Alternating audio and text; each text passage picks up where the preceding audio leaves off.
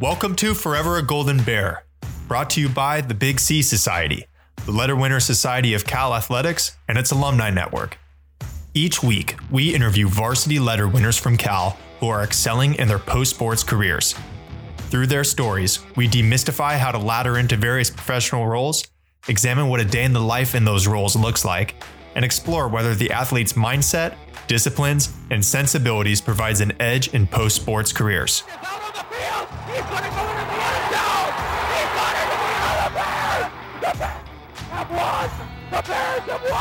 This episode, and actually the first 13 episodes of Forever a Golden Bear, is brought to you by a regular donor to the Big C Society who shall remain nameless, who made his gift in honor of the thousands of walk-on athletes for the Golden Bears across all of its sports.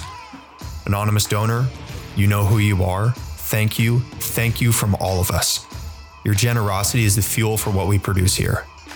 For anyone else who has an interest in supporting this podcast, please go to bigcsociety.org/donate. Each $500 donation funds one episode of this show. Hello, everyone. This is Robert Paylor, former Cal rugby player and now executive director of the Big C Society. Together with us today are Joe Roof, the president of the Big C Society, Caitlin Leverin Smith, the co-liaison director for women's swimming and diving on the Big C Society Board of Directors, and our special guest today, Natalie Coughlin Hall, formerly of Cal Women's Swimming and Diving, a 12-time Olympic medalist and a 20-time World Championship medalist for USA Swimming, and now a vintner and co-founder of Guderian Wines. For the benefit of our listeners, Natalie, I'm going to start with a little background on you. Natalie is one of the most decorated female swimmers in American history and the most decorated Cal Women's Swimming alumni. She was a standout athlete at Cal, winning 11 individual NCAA national championships and a 12th as a member of the Cal relay team. She was named NCAA Swimmer of the Year 3 times, was a 2-time recipient of the Honda Sports Award for swimming and diving, and was named the 2002 and 2003 Sports Illustrated College Female Athlete of the Year. After graduating from Cal in 2005, Natalie's success has earned her the Swimmer of the Year award once, American Swimmer of the Year award 3 times, and induction into the Cal Hall of Fame. She has won a total of 60 medals in major international competition, 25 gold, 22 silver, and 13 bronze, spanning the Olympics, the World Championships, the Pan-Pacific Championships, and the Pan-American Games. Now, I'm out of breath out of an introduction like that. But before we get going, Caitlin, is there anything else you'd like to add to introduce Natalie to our audience? Yeah, absolutely. It's like hard to wrap your head around, I think, those stats, just like saying them. It's truly amazing. So it's always fun and such an honor to be able to introduce Natalie. It's like, I think especially fun for me because growing up, any swimmer, I think in the early 2000s had that like maybe iconic Speedo poster and like idolized Natalie and had her like plastered on my wall, as someone I kind of aspired to be in my own Olympic dreams. And then it was like, every little kid's dream come true to be able to come to Cal and train with my idol. And then, I think maybe even better, just like become friends. And the number of things I learned from Natalie over the years, she's just truly just someone of just like incredible strength, incredible determination. I just admire her in so many ways. And it's also been really fun because, we go from like, she's like childhood idol, like poster on the wall to like friends at Cal and roommates at the Olympics in 2012. And now both having kids, and we're not talking about swimming at all. In fact, I'm like, hey, my kid's doing this weird downward dog thing, but I know your kid did it too. So, and just kind of bonding over completely new life experiences. So it's really fun to be able to introduce her and to hear more of her story today. Caitlin, that was such a nice introduction. I really, really appreciate it. And I was going to say, you have to mention that we were roomies in 2012. So I'm glad that was part of the intro. Awesome, Natalie. Well, we're so excited to have you here today. Welcome to the podcast. As we start off our podcast here, I want to start by delving into your career as a swimmer. Before we go into the post-sports professional career, let's explore that remarkable career you've had as a swimmer. Can you tell us the story of how you got into swimming and then how you ended up at Cal? It was a pretty simple story how I got into swimming in the first place. My parents were just responsible parents, got me into swim lessons at a really young age. I think I started at the YMCA and the Mommy and Me classes when I was 8 months or 9 months or something. And the first house that we lived in had a pool. And so water safety was really, really important. And I always really enjoyed the swim lessons. And when I was in first grade, so I think I was 6, we moved from Vallejo to Benicia, so just the neighboring town here in the Bay Area. And to meet new kids in my new town, I joined the local swim team and had been doing it ever since. So I was just much better in the water than I was on land at that age. And I stuck with it. I ended up swimming competitively for almost 30 years, which is nuts. Yeah, absolutely. Let's keep going there too. From your young swimming career to how you got to Cal, can you also describe that journey for you? Yeah. So it was, it seems like such a long journey. So when I was 6 is when I started swimming. And I, looking back on it, I think I was better than I remember, but I was good and extremely competitive.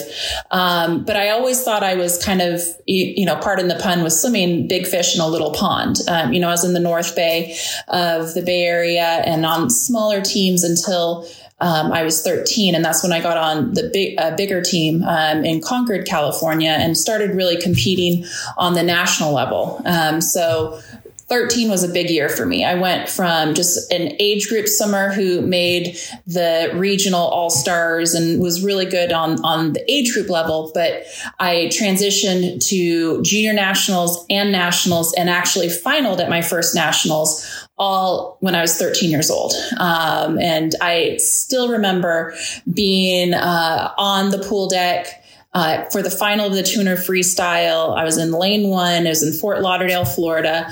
And the announcer was, they list your name and your stats. And my stat was I was 13 years old. In lane 1, 13-year-old Natalie Coughlin. And that's one of those memories that is seared in my brain. So from 13 to 17 or so, those are my high school years. So 13 was 1996, turning 14, I guess. So right when 13 or so, that was when becoming an Olympian became a possibility. Before then, it was always a dream. It was an aspirational goal, but a 6-year-old has no idea what it takes to go to the Olympics, nor does a 6-year-old have the ability to understand the process, like the actual process, but then the mental and physical and emotional process of it all. But 13 was when I really sat down and started goal setting, like this is how I'm going to get to the Olympics. And the goal ultimately was to get to the 2000 Olympic Games, which, spoiler alert, I didn't make it. But that was the best thing that could have happened to me, was missing that first Olympic team. And after the Olympic trials in 2000, when I got 4th, you need to get 1 or 2, first or second in an individual event. I got 4th in the Tuner IM. After missing that Olympic team I immediately went to Cal for my freshman year. And that was the best thing that happened to me because I've said this before. I don't think I would say arrogant, but extremely confident in my abilities and very strong-willed. And I think had I made the Olympic team prior to setting foot on campus at Cal, I would have been too stubborn to really accept Terry McKeever's style of coaching. I needed to be knocked down off my pedestal and really start from scratch, I think, to absorb just her genius. She is a fantastic coach who was very different than the environment that I came from, and I needed something different, and I needed to be kind of at a really low level to accept it, I think. You know, when I was doing my research, I also read about this period before you got to Cal in your early swimming career at age 16. You had already set 3 national high school records. You're pegged as a contender for the Sydney Olympics, and then you tore your labrum.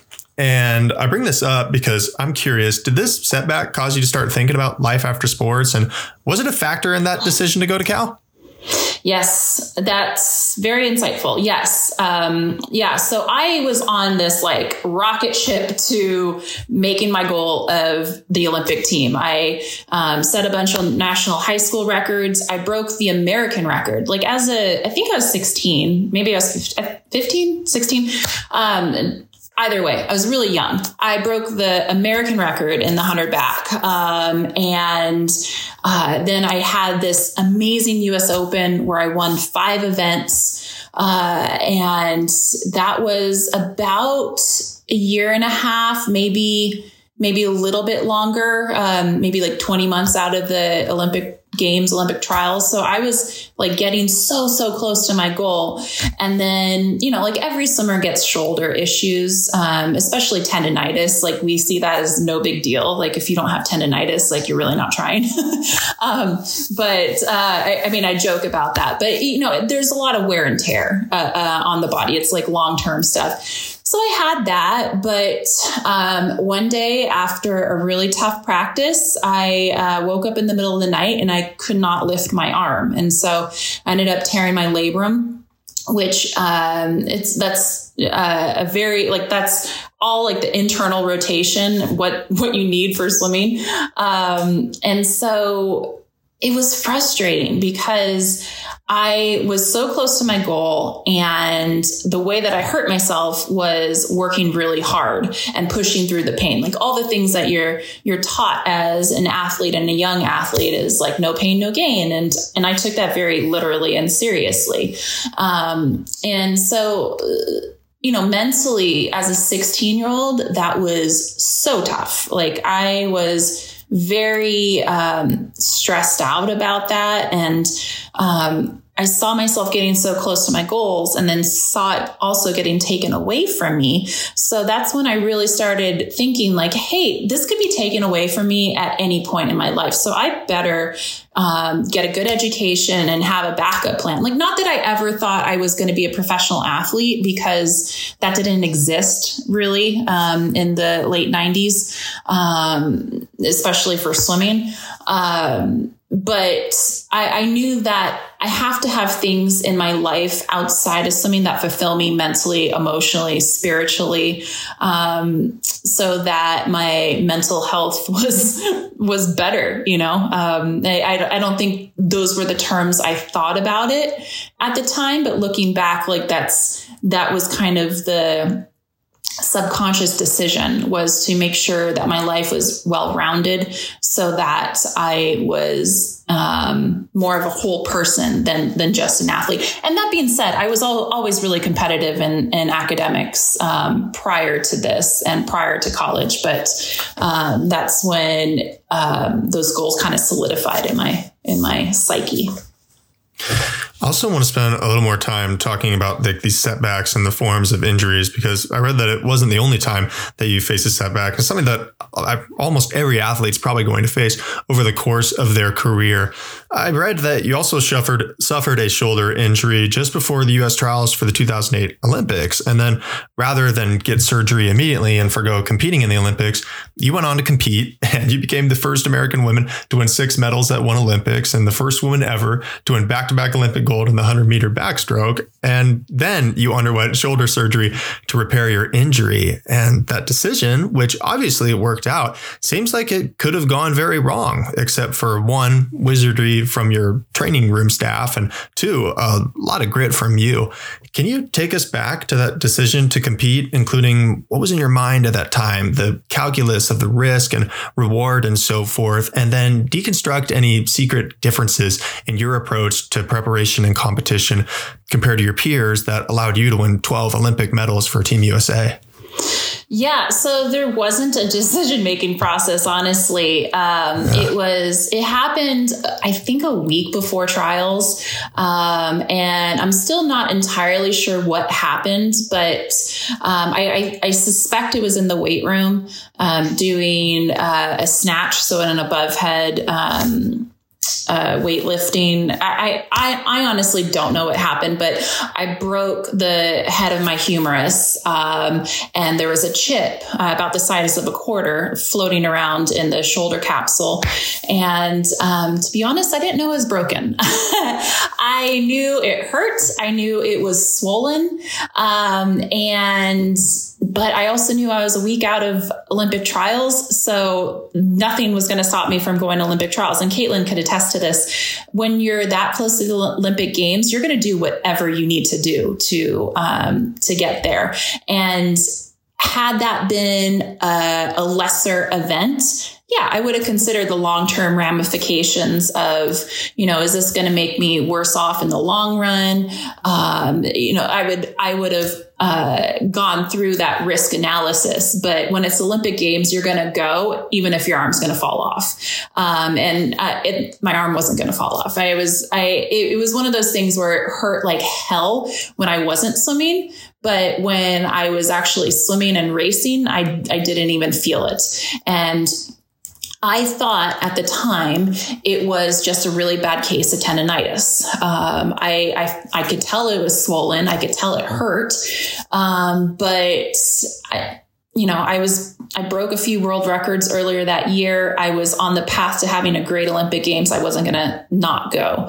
And then I, had this great Olympics, won 6 medals. And I thought taking time off, it would get better. I thought, hey, I'm going to take a long break and this tendonitis will take care of itself. And I think it was about 6 weeks after the Olympic Games where I got to the point where I couldn't put on a jacket. I couldn't wash under my arm when I showered. I couldn't go like this movement. I was like, I think it might be more than tendonitis. And then something might be seriously wrong. And that's when I saw a doctor and they're like, yeah, you need to get this surgically removed. And the way that she described it, it's like having a rock in your shoe. So if you just have to go and take the rock out and it'll be so much better than keep running on, a giant pebble in your shoe. And then when she was in there, she realized that the subscap was all torn up. And so she ended up repairing that. So it was a pretty big injury that I minimized at the time, probably to protect myself, subconsciously to protect myself mentally. And then also because it's the Olympic Games and we're going to do whatever we need to do to be successful there.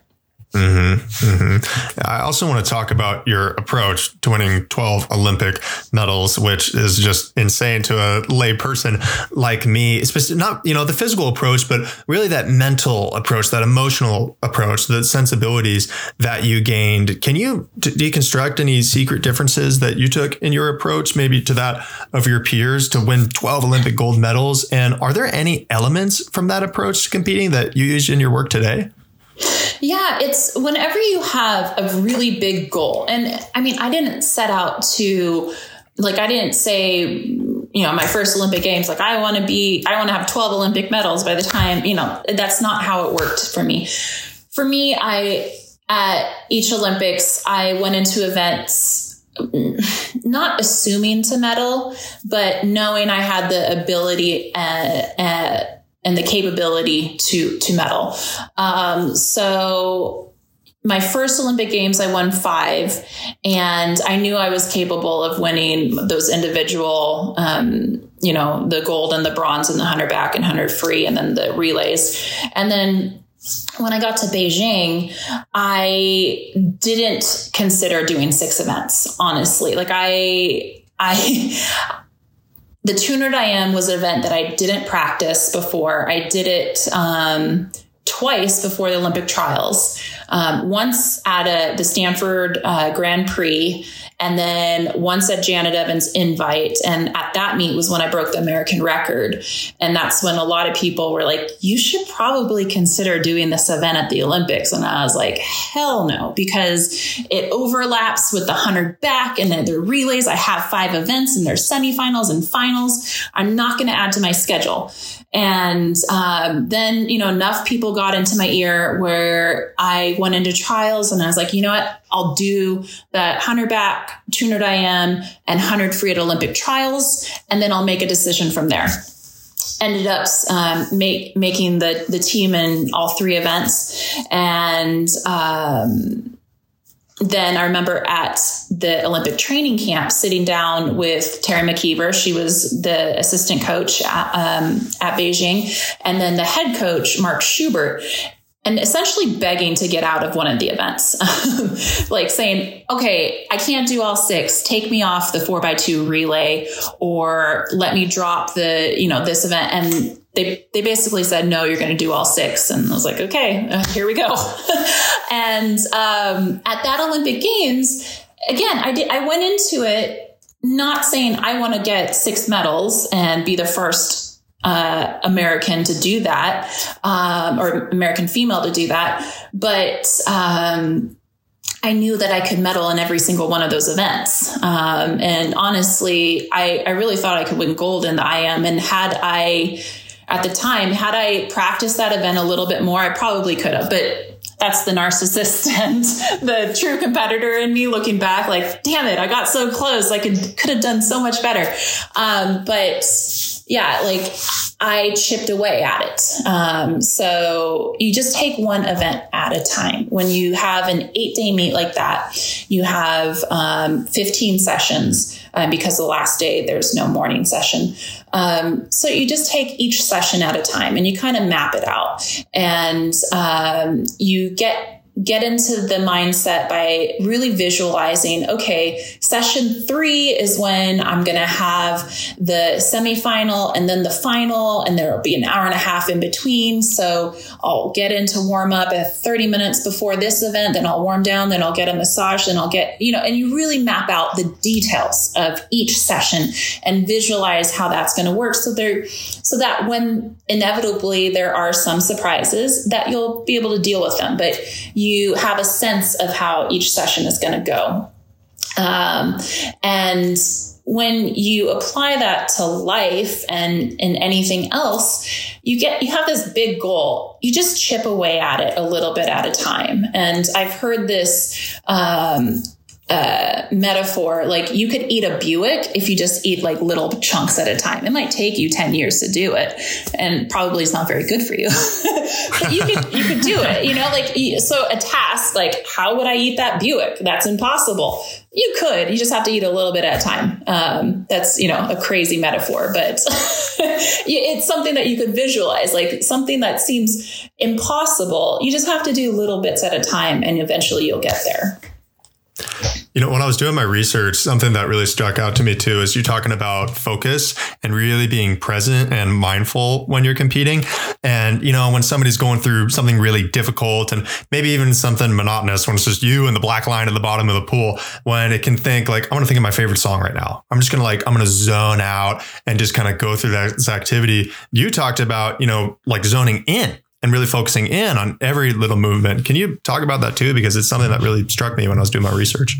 Yeah. So, every swimmer can attest to this. I'm sure Caitlin can too, is especially in high school, you do anything to get out of your head when you're in swimming, because you're in the water 5 hours a day, and it's mentally exhausting on top of being physically exhausting, just not talking to other people, all the thoughts going in your head while you're going through this physical pain. It's really tough. So a lot of times I think people make the mistake to distract themselves with a song or daydreaming or doing this or that.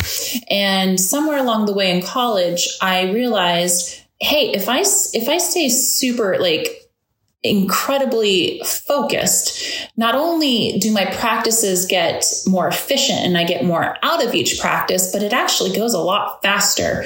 And when you're highly focused on a task, like time doesn't really seem to make sense. But the main thing that I took out of it was I just got so much better after every practice, was when I was really thoughtful about what I was doing and why I was doing it. So a lot of times, a set would come, a coach or Terry would give us a set and I would want to know why we're doing this set. And it's not because I was questioning, like, why are we doing this? This is stupid. Why are we doing this? Because I really want to know how this is going to get me closer to my goals. And so I could visualize that and internalize that and really take that and build upon each practice. Mm-hmm. Caitlin, I know that you have a question along the Olympic experience. Would you like to ask that? Yeah, absolutely. And before kind of jumping in there, it just made me think of, if our listeners or you guys have seen the movie Soul, I just recently watched it. Like the moonshine character talks about people who get in the zone, and it's totally like I was like, oh yes, we know what that thing is. So if you watch that movie, you might get a good laugh out of it. Co-produced by our own Rochelle Federico. Oh, yep. Really? Amazing. Even better. As I mentioned in the intro, we got to be roommates at the 2012 games, which was super fun. And I know I have so many memories from the London games that stand out, from small things of going to and from the coffee cart together, or kind of bigger moments in my mind, like the first time kind of seeing the competition pool and realizing and totally getting chills and realizing I'm at the Olympic Games. But I'm curious if you can just share with us what is it really like? I have these very vivid experiences and moments in my mind, but just to bring to life to our listeners, what is it like to be at the Olympics, and what are some of those really standout memories from your experiences? Yeah, I mean, the first Olympic Games, Athens, for me was something that I had dreamt about since I was 6 years old. I was 21. I turned 22 during the Olympics, and I remember being overwhelmed by it all, just kind of feeling like I was in this haze. I don't know, Caitlin, if you experienced the same thing, but I was just kind of in this mental haze the whole time. Holy crap, I'm actually here. What is going on? And the pressure of the Olympics, and just, it's so big. It's similar to World Championships, but it's not. I just remember being in this haze, and that's the only way I could describe it. And that was actually a much smaller Olympic Games, which is probably nice for me as a newbie. There were 6,500 people in the stands at Athens versus Beijing. There's 18,000. And I think it was similar in London. Yeah, you're just overwhelmed, but it's so big. It's like a city in of itself. The village is a village. And one of the coolest things that I always tell people is the people watching. My favorite game to play at the Olympics is Guess the Athlete. And you could see how people were chosen for their sport and how their sport has shaped their bodies. The crew athletes stand out, the runners stand out, the rhythmic gymnastics stand out, the basketball player. You could pick out, I would bet that person's rugby, or I would guess that person's a swimmer. Swimmers are easy to tell, but that was one of my favorite things. And you could do that in the cafeteria. 10,000 athletes come through the cafeteria daily. And it's really cool people watching from people around the world with different backgrounds. And it's so cool. And fortunately, swimming has always been that first week of the Olympic Games. And so swimmers are really, really lucky in that they get to go to the Olympics, compete, and then they get to be spectators and after the fact, and go to other events and really enjoy the Olympics as a fan after all the hard work is done. So swimmers are very, very fortunate. This time around in Tokyo, who knows what's going to happen? I don't think athletes are going to be able to attend other athletic events, unfortunately, which is sad. But hopefully, the Olympics continue. At least, hopefully, people at least get to compete in Tokyo. Yeah, I do hope so too. I think I remember playing that Guess the Athlete game. I can't remember if it was with you or maybe another teammate, but we were guessing the athlete and wanted to confirm. And so we asked someone if they were a runner, and they were a race walker. And that's when I realized that race walking is the Olympic term and speed walking is what old ladies do at the park. And I remember being kind of schooled in that at the Olympic Village, by these probably super elite race walkers. So same with table tennis. I'm sure you taught me that. Yeah, that's right. Yeah, it's not ping pong. It is table tennis. Yeah, absolutely. So kind of, I guess, on the other side, I'm sure you've heard the metaphor of we climb up the mountain, we climb back down, and I'm just curious, if you can kind of talk through the experience of what is it like to come down the mountain, and what is it like to have your identity that was, from age 6 or 13, just so wrapped up in being a swimmer and achieving these goals, and shifting that into maybe something real life and civilian and motherhood and these, kind of other things. What's it like to kind of come back down the mountain on the other side of the games?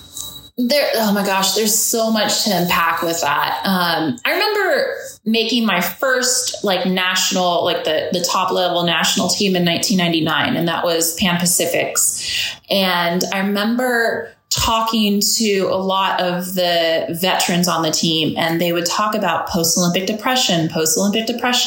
Oh, you get really depressed after the Olympic Games. And I always remember not understanding what that meant. And then, I didn't make my first Olympic team to 2004. And so,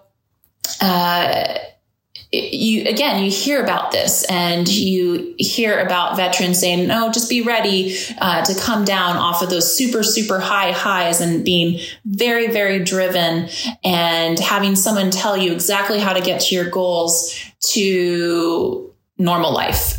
So I was kind of prepped for that. Fortunately, I don't think I ever experienced that post-Olympic depression of having such a distinct purpose and then having it gone. And it's weird with a lot of people. It doesn't matter if they were crazy successful or not successful at the Olympic Games. They still kind of slide into that. And so I think being prepped mentally to kind of combat that helped. And then also, Robert, what you were saying earlier of, kind of having a well-rounded life kind of helped me get out of that. But all that being said, after the 2016 Olympic trials, I was training to make Rio, and I missed the team. I had an awful 2016 year. I went from training 6 days a week, being around 40 people a day, around 40 people a day. My training group was about a dozen or so people, laughing all the time, working so hard for this common goal. Just having that camaraderie with your teammates and your coaches, and to just being at home. And I think that's something that everyone could relate to with the pandemic right now. A lot of people went from these large office settings where you have your social group, and then is at home in their office by themselves, not talking to anybody. And so that could be really difficult. So after 2016, what I did right away was I wrote my cookbook, and I was here in my office, which is where I am now, writing all day, and then going downstairs to the kitchen, testing recipes, going to the grocery store, and really not interacting with anybody. I had my dogs, and I would have these full conversations with my dogs because I was so starved for human attention. And I think that's something that everyone could relate to right now. So that part of it was difficult. And also, it's so clear what you need to do when you're an athlete. You work hard, you keep your head down. You have a coach that kind of lays out the plan for you. You have your meets along the way. It fits onto a calendar. It's something that it's pretty easy. And then you get into real life and you're like, what the hell am I doing? I have no idea. You have to set these goals and you have to set these stepping stones with no real outside input. So it's tough. It's really tough. But fortunately, I think I was fortunate in that I did it at a later stage of life and I was much more prepared for it, than if I was 23, or, when a lot of people tend to retire is in their early 20s. I was in my early 30s. So I had a little bit more life under my belt. And I was more mentally prepared for it. I really appreciate that response. It's so poignant. And that kind of transition that, climbing down the mountain, like you said, Caitlin, is something that every athlete has to go through eventually, whether that's climbing down the mountain of an Olympic experience or climbing down the mountain of finishing your senior year of competing at Cal. Everybody has to hang up those metaphorical cleats or goggles one day. And everybody has to deal with that transition of identity and schedule and working in a team environment versus, doing things more on your own, like you spoke about. So I really appreciate that. But now I'd like to shift the conversation to your post-sports career, specifically as co-founder of Guderian Wines. Can you tell us the story of how you got started in the wine industry after retiring from professional athletics? Yes. So I started Guderian Wines in 2017 with my business partner and winemaker and friend, Shana Harding. So it's a 2-person company, and Joe and Caitlin have both been up and visited us, and it's really, really fun. It's something that I never once considered doing. I loved wine. I grew up just outside of Napa Valley. My parents were always into wine when I was younger, and still are. And I remember just being exposed to going to the vineyards, going wine tasting. I personally wasn't wine tasting as a child. I would just run around in the vineyards when they would, taste. And that was more acceptable in the early 90s than it is now. But I was always intrigued by it. So when I became of drinking age, I would go up to Napa, and I just wanted to learn about this thing that is that so many people love, and that I wanted to learn about the concept of terroir and learn about the different varietals and the history of wine. It was really interesting to me, and it was just a passion outside of swimming. And people think oh, how did you fit that into training? I had a glass of wine with dinner. I didn't have a bottle of wine with dinner. So it can fit into it can fit into training for the Olympics, believe it or not. But my friend and partner, Shana, when she moved out to California, she's from Florida, but she was actually moving from New York, and she married one of my husband's teammates from Santa Barbara.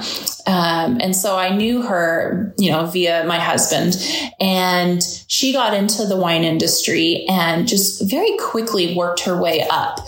She went from cellar rat to, she was the enologist, and then she was the associate winemaker. Now she's the winemaker at Honeycutt, and she's just incredibly, incredibly talented. And I was always very complimentary of how much I admired how she started this and became so successful so quickly, so seemingly quickly. And I would just pick her brain and just say oh my God, that is so cool. I wish I could do that. And when my husband and I were looking for houses to purchase in 2006, 2007, one of the houses we considered actually had vines. And I remember thinking, oh my gosh, what if we buy this house and then I just kill all these vines? And I remember telling Sheena, hey, you could take care of it and we can make wine together.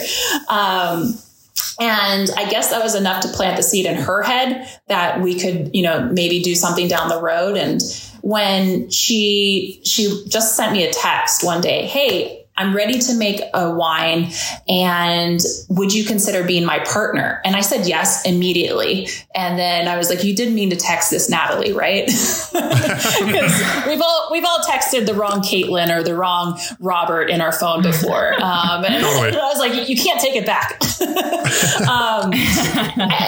And so I went into this industry and into this business completely blind.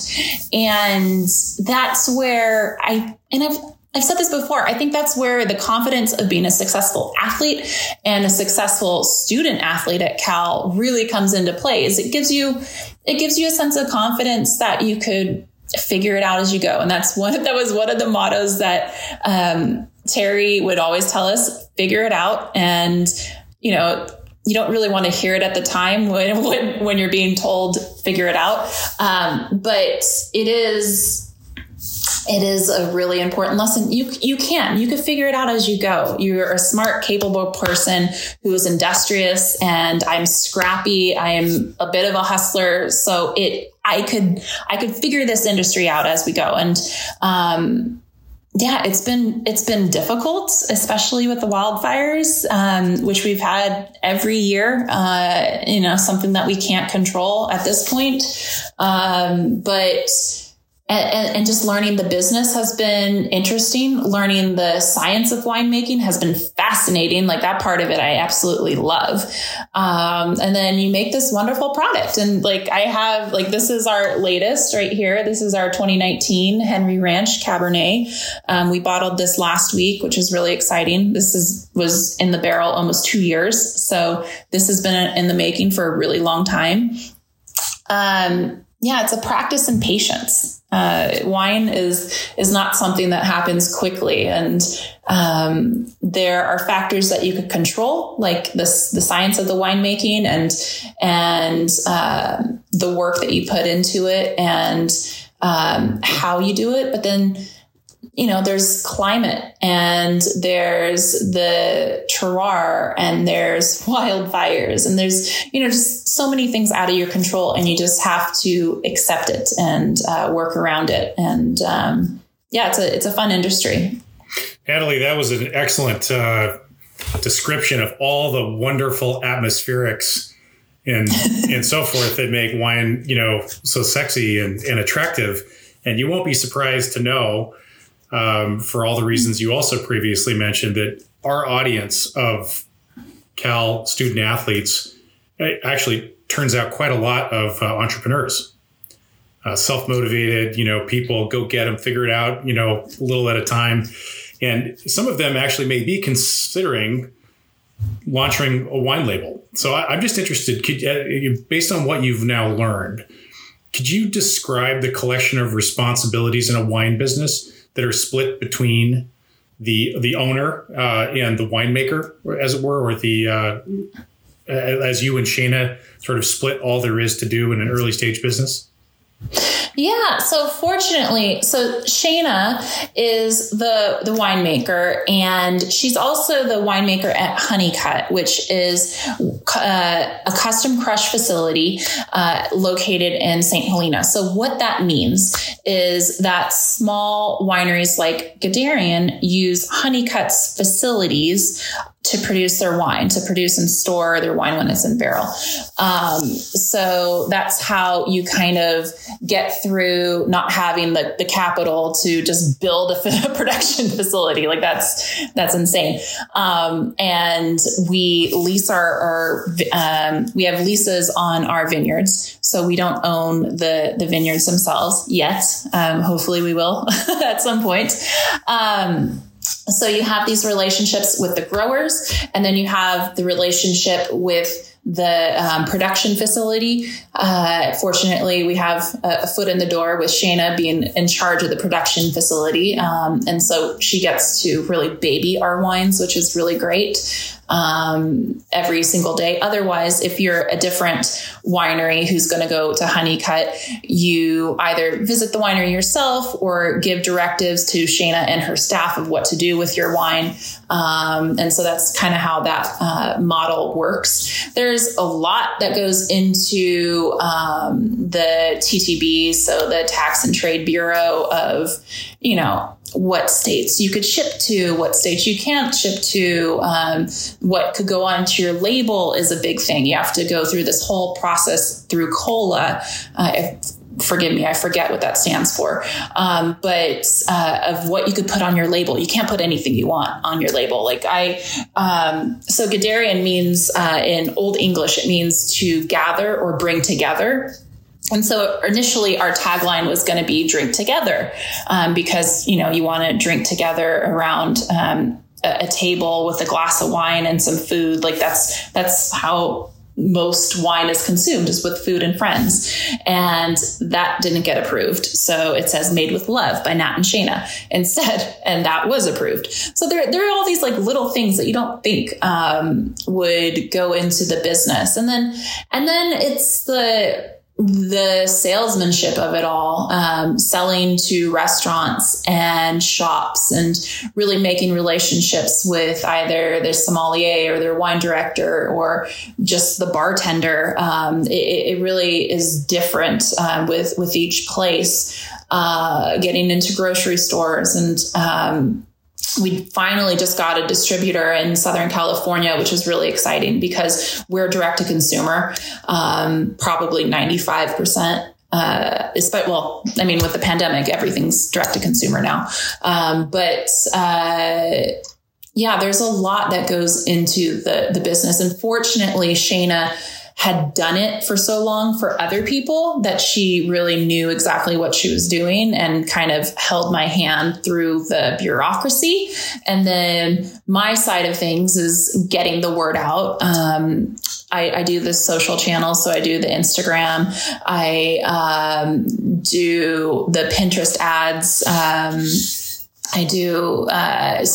So the graphic design part is not something I'm trained in, but I have learned along the way how to use Photoshop. I'm getting a lot better at it, but it's still incredibly frustrating sometimes because it's not an intuitive program. You really need to know what you're doing. But yeah, we split the responsibilities hopefully down the middle, figure it out as we go. Yeah, so. Let me recap. There's a whole bunch of interesting stuff in there for the aspiring wine entrepreneur in our audience. But so you mentioned some, prohibition era restrictions that, for example, limit what you can put on your wine label. I know they also limit the way you can market to consumers. There was this theory, I guess, that if winemakers were directly marketing to consumers, that somehow that would be dangerous for consumers. And so, distributors then became, an elemental and I think now a statutory requirement, right, for selling in many states to restaurants and to retailers. You can't just sell directly. Somehow that was supposed to be, is my understanding anyway, more safe for consumers. But in any case, there's this old adage. It used to be that you mentioned that you're using third-party crush pad, third-party caves. You're in a negociant business, which means that you're buying grapes from farmers. Like all of these things, reduce the overhead, reduce the hurdles to actually start a wine label. Is that a fair kind of summary of what you just said? 100%. And then actually another part of it is choosing, being very thoughtful in your growth. So we started, our first year, I think we made maybe 250 cases, maybe 200 cases total. And last year we lost a lot from the fires, but we were about 550 cases, I think, before. So in 2019. So being thoughtful. So having like that 10-year plan of, hey, in 10 years, we want to be around 3,000 cases or so. So having that behind us, we have our flagship wines. So our two flagships, what we started our company on, are Chenin Blanc and Pinot Noir. So those are our, the bread and butter. We've based our portfolio around, and then we fill in the varietals with ones that we love personally. So, and not just what's trendy or what, we very thoughtfully choose our wines and stuff that we personally like to drink, and things that we know the consumer will enjoy. So we have 100% Petite Syrah that is single vineyard. It's amazing. And that's not something that you generally see. That's sold out right now. Shayna and I we weren't fighting over the last 4 bottles, but we're definitely jockeying for who gets those. But we're completely sold out of that one. So being very thoughtful and not just going with the trend, because that's not what we're in this for. We're in this to make wine that we love and stuff that we could share with our friends and customers. So I also want to explore just a little bit more. You mentioned a couple of terms in your description. You mentioned that you just recently got a distributor, and you mentioned the term direct to consumer. These are both really important for anybody who's ideas to understand when you're launching a wine business.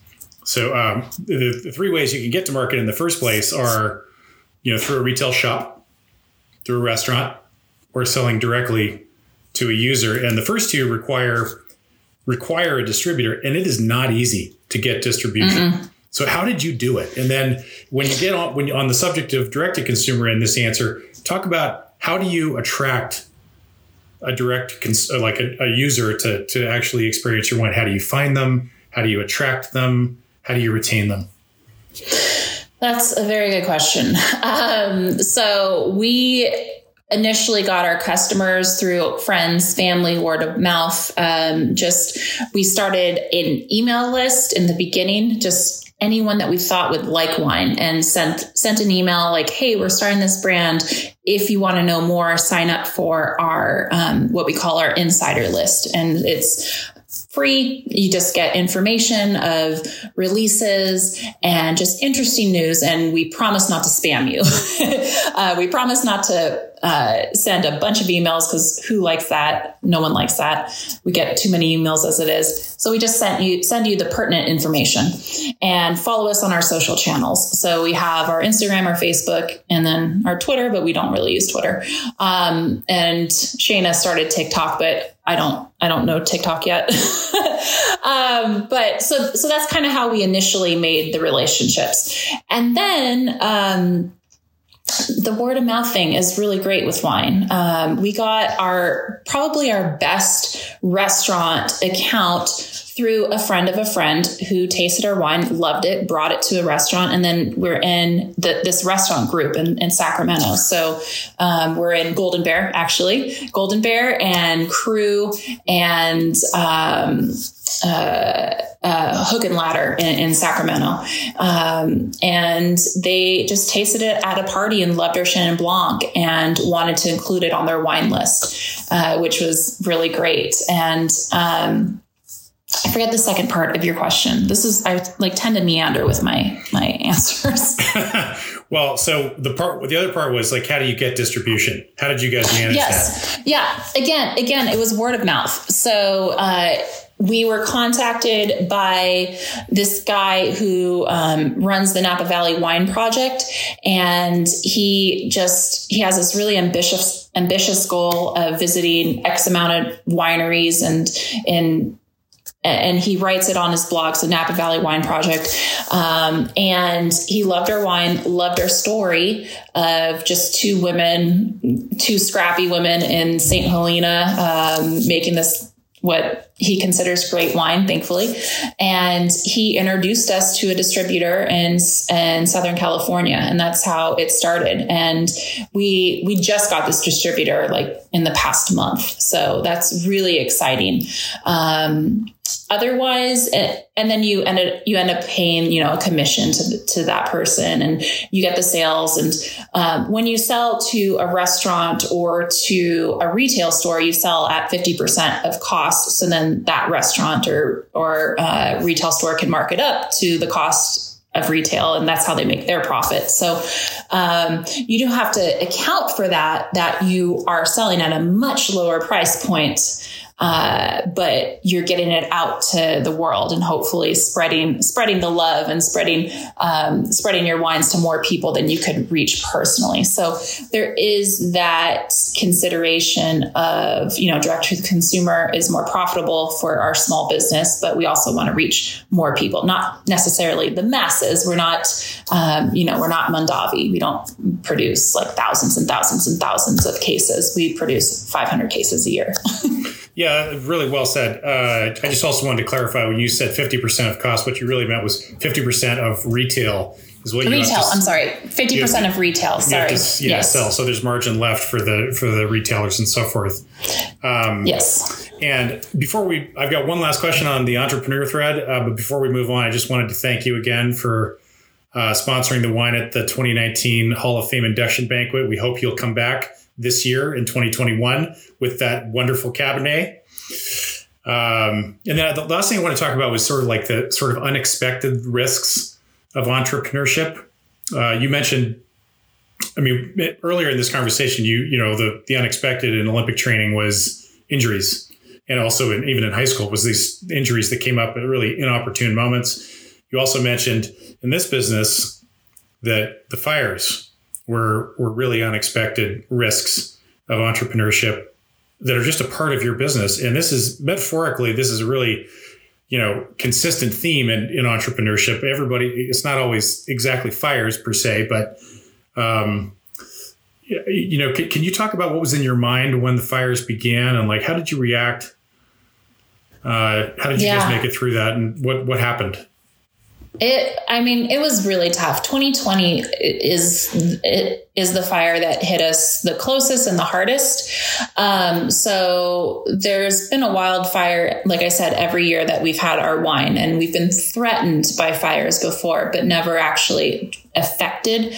And in 2020, there was that dry lightning storm. So anyone who's from California or knows California, we do not get lightning ever in the summer. Like that just doesn't happen.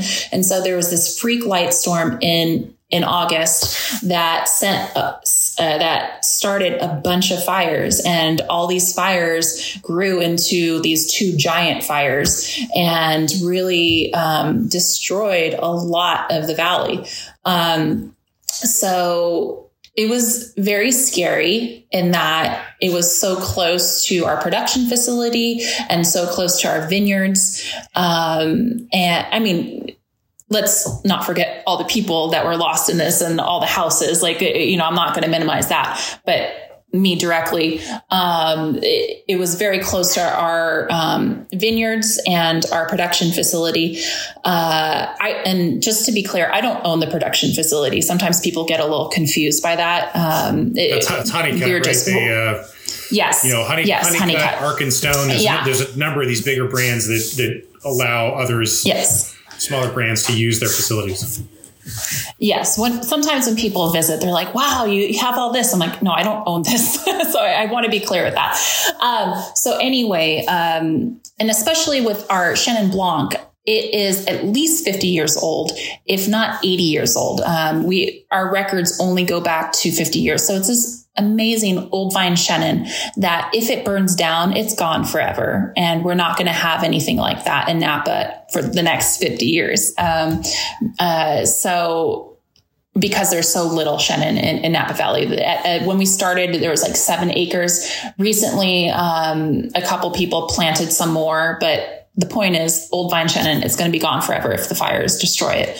Fortunately, we were spared on our vineyards themselves, physically burning down. The smoke ruined our red wines. And for people who don't know much about the production of wine, you have the must. So the grapes and the skins all sit together and ferment together.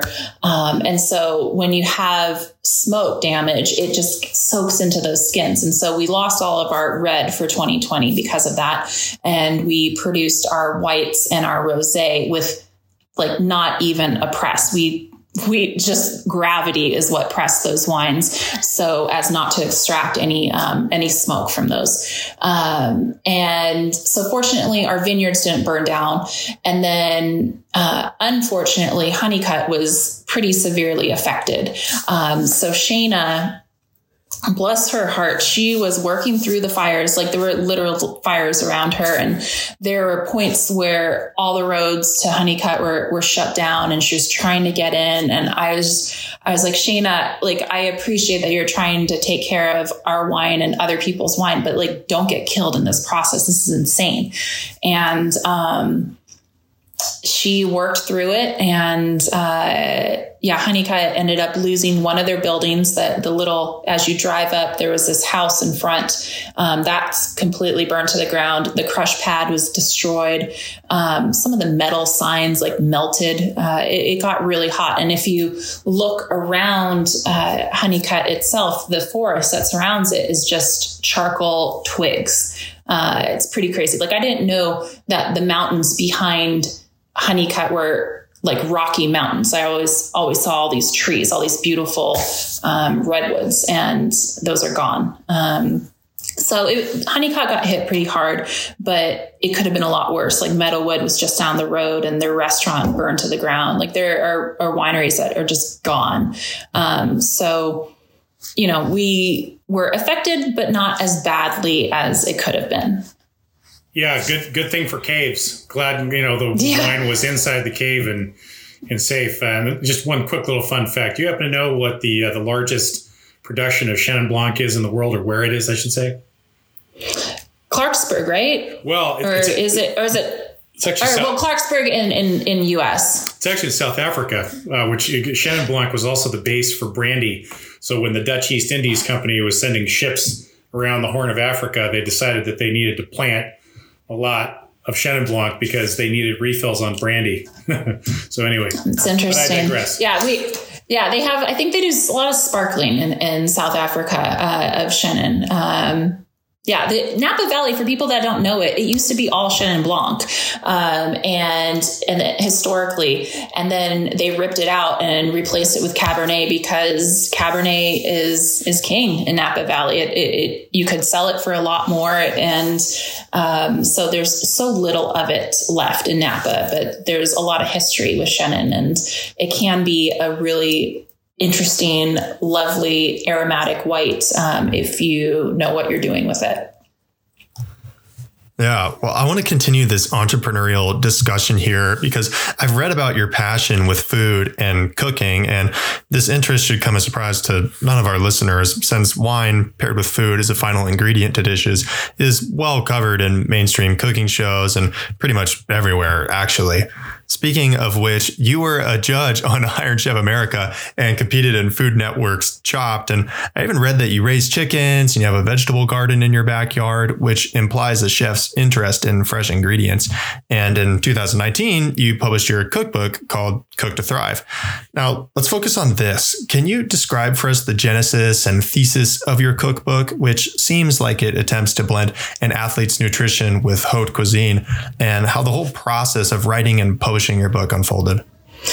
That the process of the cookbook was so interesting. It's a much longer process than I ever anticipated. It was about 2.5 years, which seems nuts to me. So in 2016, let me back up. I always had this idea, like I wanted to do a cookbook, and a lot of, my social Twitter or Instagram was all about food. Like that's, if I'm not swimming, it's always about food. I love food. I live to eat. And, people would always say, like, when are you going to do a cookbook? And it's something that I never really considered doing. And then I started thinking about it. And my idea was to share my stories of training, travel, and competition through a cookbook. So using the cookbook as a way to share some of my stories. And when you think of food and memories, or when you think of a lot of times when you travel somewhere, you think about the meals that you had or the little snacks along the way. And when you eat something, it immediately brings you back to that time in your life. And so food and the aromas of the food really tie in with memories. And so that was kind of the idea of telling these stories about my swimming through food. And after the 2016 quadrennium, that's how swimmers think in quads, I thought about, that next step. I want to write a cookbook. So in December of 2016, I met with a bunch of publishers in New York, and Clarkson Potter is my publisher, and they were the ones that got it. Everyone else, they're like, okay, so you want to do healthy recipes, right? Like it's all going to be healthy, whatever healthy means. That's such a charged definition that even dietitians can't really define a lot of times. It's something that's a moving target, it seems like, but a lot of publishers wanted me to do stuff that could help you lose weight and that could help you do this. And that's not the point. The point is a lifestyle. And Clarkson Potter got it because I wanted to share, whatever healthy recipes mean, the recipes that I was eating when training for the Olympic Games or competing at Olympics or World Championships. And then the family recipes and just the recipes that I enjoy making. And so the stuff that I would actually eat throughout my entire year, not just when I want to, look good or right when I'm competing. Like the point is you have this whole life where you have to fuel yourself throughout the day. And, you want to enjoy what you're eating, whether, it's breakfast, lunch, or dinner. You don't want to just mindlessly put it in your mouth and then move on. Like you want to enjoy it. And so that was kind of the whole point of the book. I'm actually working on writing a book right now too, not a cookbook, but a book. And I think it's something that our student athlete listeners and recent alumni or even older alumni might be interested in doing. So I'm curious, do you have any insider tips that you can share to pitching books to publishers, marketing it? Is there anything that surprised you about this whole process? I know you talked about the length of publishing a book, but like building an email list, like, did you have to put a lot of effort into that? And, how did you craft your book proposal to these publishers? And, how did you develop your marketing when you eventually launched this book? Can you describe that process for us? Yeah. So let's back up let me give you the timeline of writing a cookbook. It's crazy. So I sold it in 2016, in December of 2016. And then the manuscript itself was due, in September of 2017.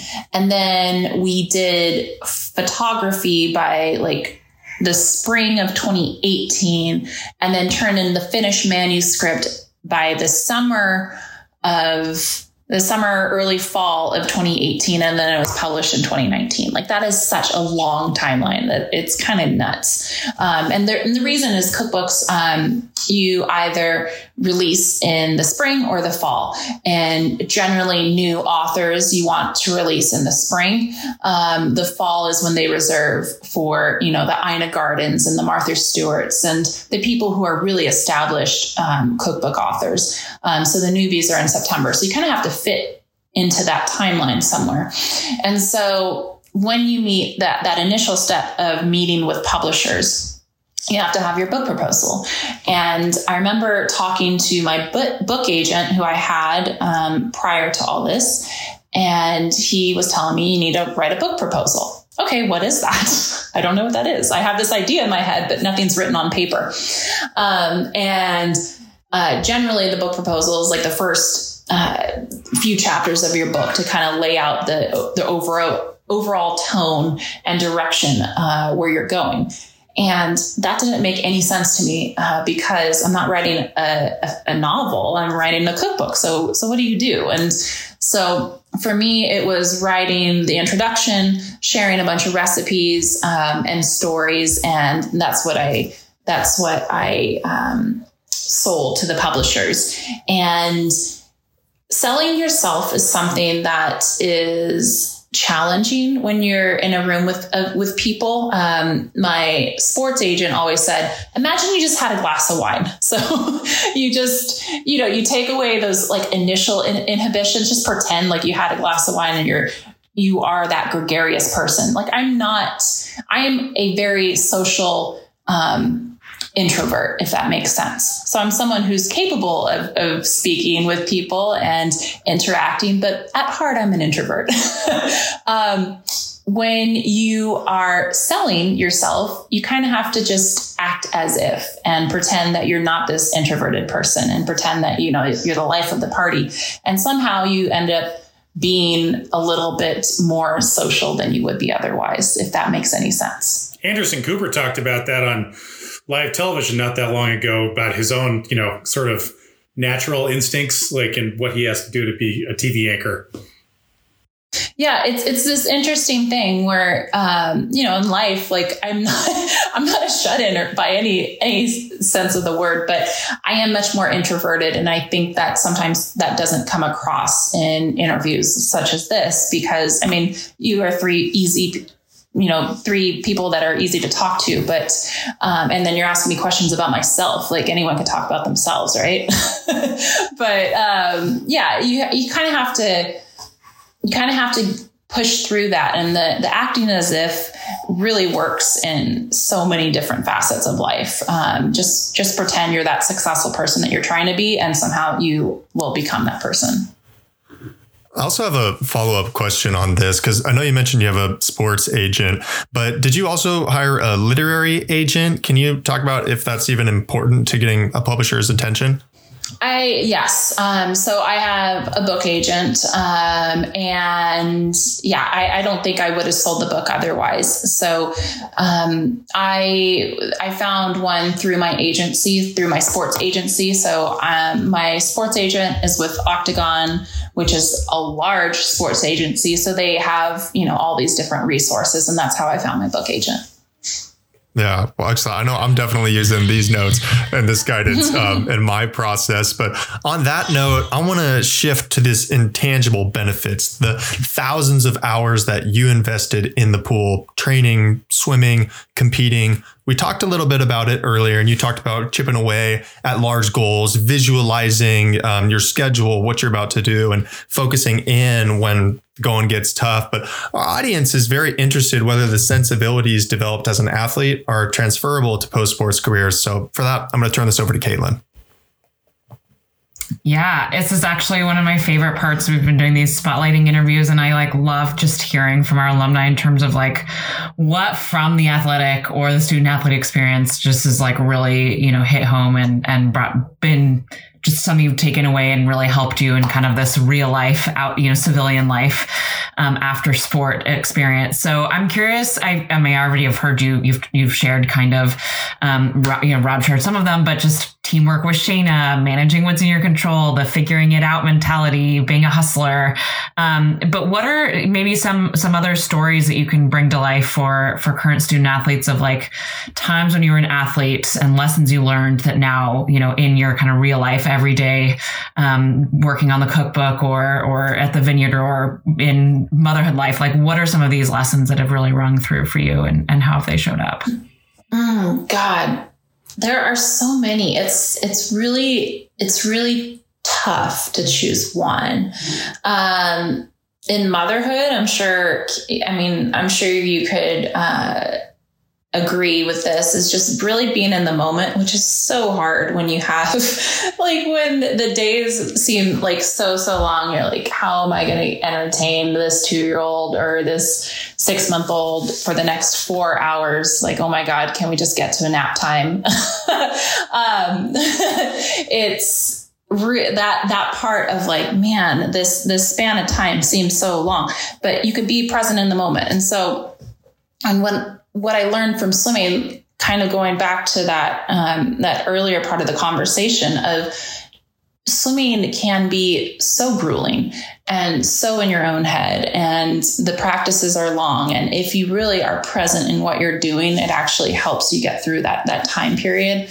And with kids, they grow up so fast. It's so, everyone who has kids knows this, and it's something that you really, you understand it a little bit until you have your own, and then you're like, now I really get it. I really get how, the days are long, but the years are short. And I only have it. My oldest is only 2.5. Just being present and really trying to take it in is something that I've tried to apply to motherhood. And then the other part of the wine industry and being ready for the unexpected is the ability to pivot. That's really, really important. So when the fires happened last year, we weren't going to make a red Pinot Noir or Merlot or a Cabernet Sauvignon for 2020. That wasn't going to happen, unfortunately. We had to accept that. And instead we did a ton of rosé, which has in previous years has always sold out. We've won awards for our rosé. So we made a lot of rosé in 2020. So with the devastation of losing all of our red wine, we made much more rosé than we ever have before, which is selling quite well. And so you have to just, accept your losses as they come and then pivot and then see how you could be successful.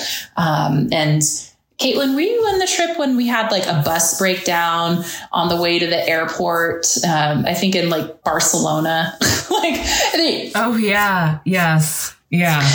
Like there are things that just happen in sport where something happens and you're like, all right, we have to go, we have to get to the meet, or we have to get to the airport, and you just kind of figure it out as you go, and you have to, pivot, and maybe what you envisioned the next week of your life being, it's going to be a little different, and you have to be flexible and willing to change. And so there are just so many times in my career where things didn't go quite my way. And your attitude really is important when things don't go your way. You could sit and feel sorry for yourself, or you could see a path forward. So you could learn from your experience and see a path forward. Hey, speaking of learning, I just want to pick up on something. Caitlin, you're going to probably say something too, but you mentioned, Natalie, early your experience of coming to Cal, which sounds like you may have come in there with a little bit of a fixed mindset, a lot of extra confidence, and then Terry kind of broke it down and maybe put you into more of a growth mindset, which really allowed you to, do well as a swimmer, get to your maximum potential, but also to, learn as a winemaker and figure it out as you go, and not be intimidated by the learning, that you're going through at the moment. Is there anything to that, or am I just reaching? There is. Terry didn't break me down. I was just broken when I got to Cal. I showed up kind of broken, and then she nursed that little broken bird into what I am today. What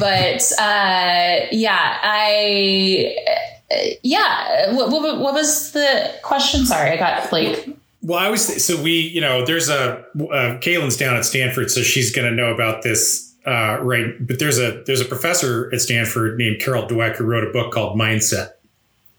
And it's talked about a lot in the context of, confidence and how do you sort of achieve your maximum potential.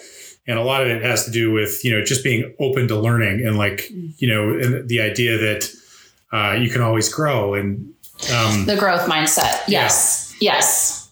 100%. And I've told kids this all the time. Whenever we have given, the collective, Caitlin and I, and other professional athletes, whenever we've given motivational talks, a lot of times they're like, what's the number one thing you've learned in your career? And for me, it has been that every obstacle is an opportunity to learn, if you have that growth mindset, to use your terminology. So that injury, how do I grow from that injury? Well, I improve my my technique, and I learn more about my body, and I apply that so that I don't break down. I make sure that I am moving functionally as much as possible. So there are things that you could learn from injury, even illness, just things that don't go your way. And if you have the right attitude about them, you could learn and get better. A lot of times, a lot of athletes and a lot of just people, something happens and you dwell and you feel sorry for yourself and you don't have that growth mindset. And then, so nothing comes of it. And, you know, it's not like I didn't dwell at times on my injuries and feel sorry for myself. I certainly did. I am human. But if you step back and look, okay, honestly, how can I learn from this? How can I make myself better? How can I get myself out of this hole, this, metaphorical hole? Then yeah, you figure a way out of it. And then in the long term, you are better because of it. And then now, 20 years later, I can look at that labral injury and missing the Olympic team in 2000 as the single best thing that happened in my career. And at the time it was devastating. It was devastating. But if I made that Olympic team in 2000, I would have been happy just calling myself an Olympian. I would have showed up to Cal being, a overconfident, stubborn swimmer who probably wouldn't have accepted Terry's teachings. And probably, I don't even think I would have made it all 4 years, to be honest, at Cal. And then because I was so broken down when I got there, I was open to any experience with Terry, and I was going to try something new and just see what happened and learn from it. And then, I got 12 medals out after that devastating injury and missing the Olympic team. So yeah, you have to have that mindset of, okay, I'm torn down, but how am I going to learn from this, and how am I going to make myself better? Caitlin, did you have another following question you wanted to ask her? I was going to go down memory lane a little bit, but I think that was a beautiful, segment. And I'd say the one thing that I mentioned at the beginning, I've learned a lot from Natalie. And I actually think I got the huge privilege, I think, of actually seeing Natalie on a daily basis and kind of go through these micro fails on a daily basis, whether it be practices not going the right way, or we would go to these swim meets all over the world, really. And some of the races were great and some of them weren't. And it's so easily looking at someone like Natalie to think she won 12 medals, everything's gone perfectly. But in reality, I've gotten to see Natalie, kind of stumble a lot and then figure out how to fight and pick herself up and then continue to do that. Whether it's, getting a book published or figuring out a way to navigate, with tough fires in a winery. I think there's just that repeated kind of fight and resiliency and willingness to just go all in. And it's just been so fun to watch and kind of see that in kind of real life as well as athletics. No, you're so right, Kayla. I mean, this is the myth of overnight success that you're talking about. And there's a million examples we could cite. Michael Jordan got cut from his high school basketball team, blah, blah, blah, blah, blah, blah. All, athletes who've spent a lot of time, on the field or excelling to the highest levels know that that's a myth. That it's, the pathway is continuous daily improvement, setbacks, difficulty, regardless of, if you get to some place as high as Natalie got, or anywhere along the way. But okay, so Natalie, I got our last question for you here. We touched on this earlier, but as you know, 98% or so of the student athletes at Cal go pro in something other than their sport when they graduate from Cal, and then the other 2% ultimately do so after a pro career. And we've heard from this group poignantly that the transition of self-identity from athlete to civilian to sort of the post-sports you, can be really, really hard. People have described feeling untethered, deeply uncertain about who they'll become, and how life will unfold, what the first steps are to take and so forth. And I know you went through this a little later in life and wasn't quite as, immediate for you, but we're just wondering if you had any general advice, as your mature self now, you've got a couple of kids, you're on the other side of this, what would you recommend? What would you say to your 22-year-old self? What guidance would you give? Be prepared. It's going to end at some point. And whether people like to hear that or not, if you do go on to the pros, whatever that means in your sport, it will still end at some point. And then you have this life. And so to imagine what that's going to be like and really imagine how you want that life to look and just wrap your mind around it. A lot of times, the reason that, like I was talking about that post-Olympic depression, that people go through that initially is when you are training for something, whether it's football or swimming, you are just so highly focused in that mode of being successful in that one tiny realm. And you're not even willing to consider that either you're not going to make that Olympic team, or you're not going to make the NFL or the NBA or whatever. You don't consider the alternative because you don't want to even that to enter into your mind. What I'm saying is, whether you make that Olympic team or that NBA or NFL team or whatever, it still is going to end at some point. So you have to visualize it and kind of plan that, you're going to have a life out of this. And so just start to identify what passions you have, what skills you have, and figure out what your life may look like. But then also be flexible. I never thought I was going to be a vintner and own a winery, but here I am. But it's all these lessons I learned from being a student athlete and being a professional athlete that have allowed me to be successful in this business. You've got this great line in our video that we made that tried to sort of capture the essence of Cal Athletics and our letter winners. You said something to the effect of it's really about the long game. And so like what you just said really, really captured that. So thank you for that. That was great. Thank you. Natalie, how can our listeners follow and reach you? The easiest is Instagram. I'm on at Natalie Coughlin, and I also run Guderian Wines. So at Guderian Wines, GADERIAN Wines, and then NatalieCoughlin.com. Excellent. Well, I want to thank you for joining this podcast today. I also want to share personally that sensibility you shared to really focus in on hard work, not let yourself zone out. I've explained it on the podcast before. I broke my neck 4 years ago, competing in the Collegiate Rugby National Championship, lost my ability to move. And over the last 4 years, I've been dedicating myself to be able to walk again. And it's a struggle. It's difficult. And I read and heard you talking about that stuff and started implementing it into my workouts. And it's just made like a profound difference, like better results, more enjoyable. So I want to thank you for that, but I want to thank you for all the experiences and insights you shared with us today. Our student athlete listeners and our young alumni will be able to reference this for years to come and get so much value out of it. So Natalie, thank you so much for being here today. Go Bears. Go Bears. And that was wonderful. Thank you.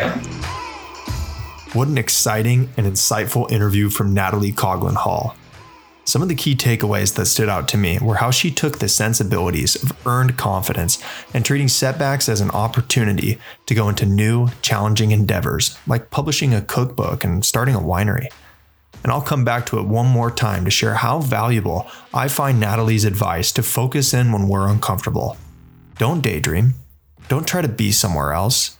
Be here, in this moment, and make it count.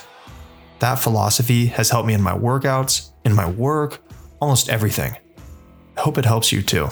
You can find the podcast, show notes, and additional content and resources on the Spotlighting Episodes page at bigcsociety.org/spotlighting.